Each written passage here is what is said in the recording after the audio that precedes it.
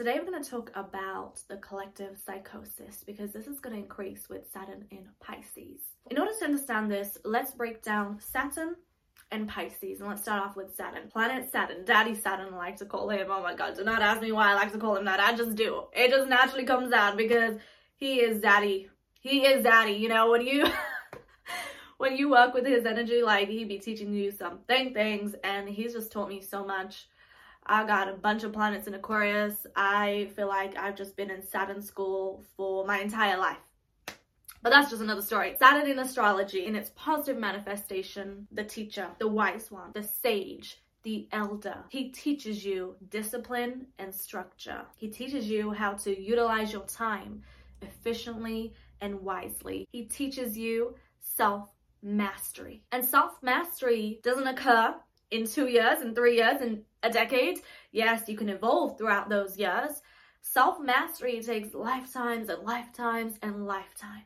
It's an infinite process. Now, the negative side, the shadow side of Saturn, because remember, duality exists in absolutely everything. The negative side of Saturn is he also brings limitations, restrictions, sometimes a crisis. He slows things down, although you could see that as a neutral energy, but he can make things very challenging. He can bring a lot of melancholy. He gets bleak when he's around.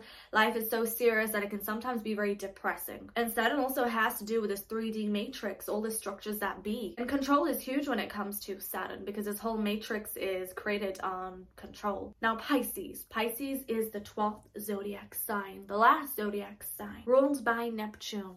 It's a water sign, so it's very dreamy, very empathic, very emotional, very sensitive. It can either be psychic or psychotic, because sometimes people don't understand the fine line between.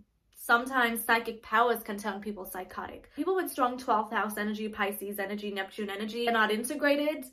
Often these are the people that, unfortunately, you know, they do have mental health issues, bipolar issues, psychosis. Yes, they're very psychically connected, but that connection is not integrated. They're not balanced enough. There's not a flow of energy, so they can't maintain those gifts, those powers, and it completely misaligns them. Pisces is also about fantasy because of the Neptune influence. When you look at the 12th house, when you look at your Pisces and Neptune energy, that's also the area where you're gonna most likely escape from reality.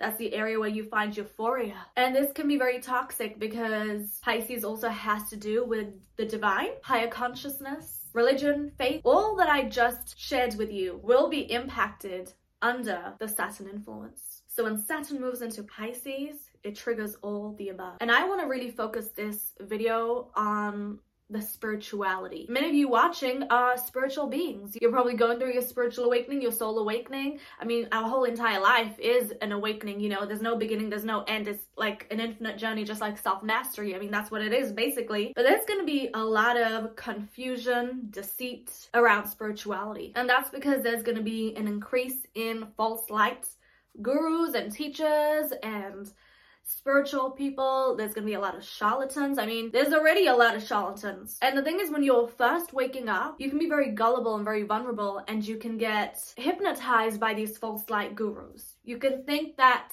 they are honest and truthful and they have integrity and they're doing everything with love and honesty. But that's not always the case because the devil is always in disguise. And Saturn Pisces can increase that. A lot of false light teachers and gurus. Saturn's going to increase that, but also Saturn at the same time, because the light and dark are working simultaneously, Saturn will also reveal quite a lot. Saturn will make you think about your spiritual beliefs. Whether that's a religion you follow, faith, or just your spiritual beliefs, Saturn will sober you up in that area and make you look at all the things you're doing. For some people, they may even fall off astrology. They may think that it's too addictive and it just doesn't align with them anymore. For some people, it may be tarot. Some people may think that for the longest time ever, they've been possessed by spirituality and they no longer believe in it, and they will perhaps convert to a religion or have no faith either. Like, people are going to go through some dramatic shifts when it comes to spirituality. There's going to be religious people that will be putting down spiritual practices such as astrology, tarot. I'm already seeing it. How they're saying crystals are evil. Like, it's like Doreen Virtue, basically. How she created so many oracle cards and shared so much knowledge and then just completely turned on all that she created. Like, people are going to be going through that. And I actually don't own any Doreen Virtue cards. I never got into her work or any of her cards. My guides, like, they only align me with people on the same frequency as me. So I've never had any of her cards. I didn't really know much about her either, but there's definitely a lot of controversy around her completely turning against all that she created and the impact she made in the spiritual community. But there's going to be a lot of Doreen Virtue moments, and it's going to confuse people, and then people are going to have like identity crisis, a spiritual identity crisis, where they don't know what to believe in because they've been believing in a certain person. They weren't believing in themselves. They weren't believing in their own beliefs and values. They didn't have a true connection with their beliefs. They were just hypnotized by these gurus, and then they're left confused. Like, there's a lot of that is gonna occur. But there's gonna be a lot of people putting down spirituality, calling it evil, demonic, and that's gonna include astrology, tarot, crystals. I mean, people be saying how sage is evil. You have the freedom to believe in anything you want, but you cannot tell others what to believe in. You cannot tell others what is right or wrong. Some people may not believe in anything and just lose complete faith because of what's going on in the world, and they're going to think, well, where is God? Where is his higher power? What is going on? If there is a such thing as higher power, why is it not helping? Why are we stuck in this Armageddon? Like, people are going to go through a lot of spiritual crisis. There's going to be a lot of confusion. And the thing is, you can't let anyone influence you. Your heart will always guide you to truth. You got to follow what your heart is telling you, not follow what anyone else is telling you, not follow the popular opinion, not follow the most popular guru. You got to follow your heart and your intuition.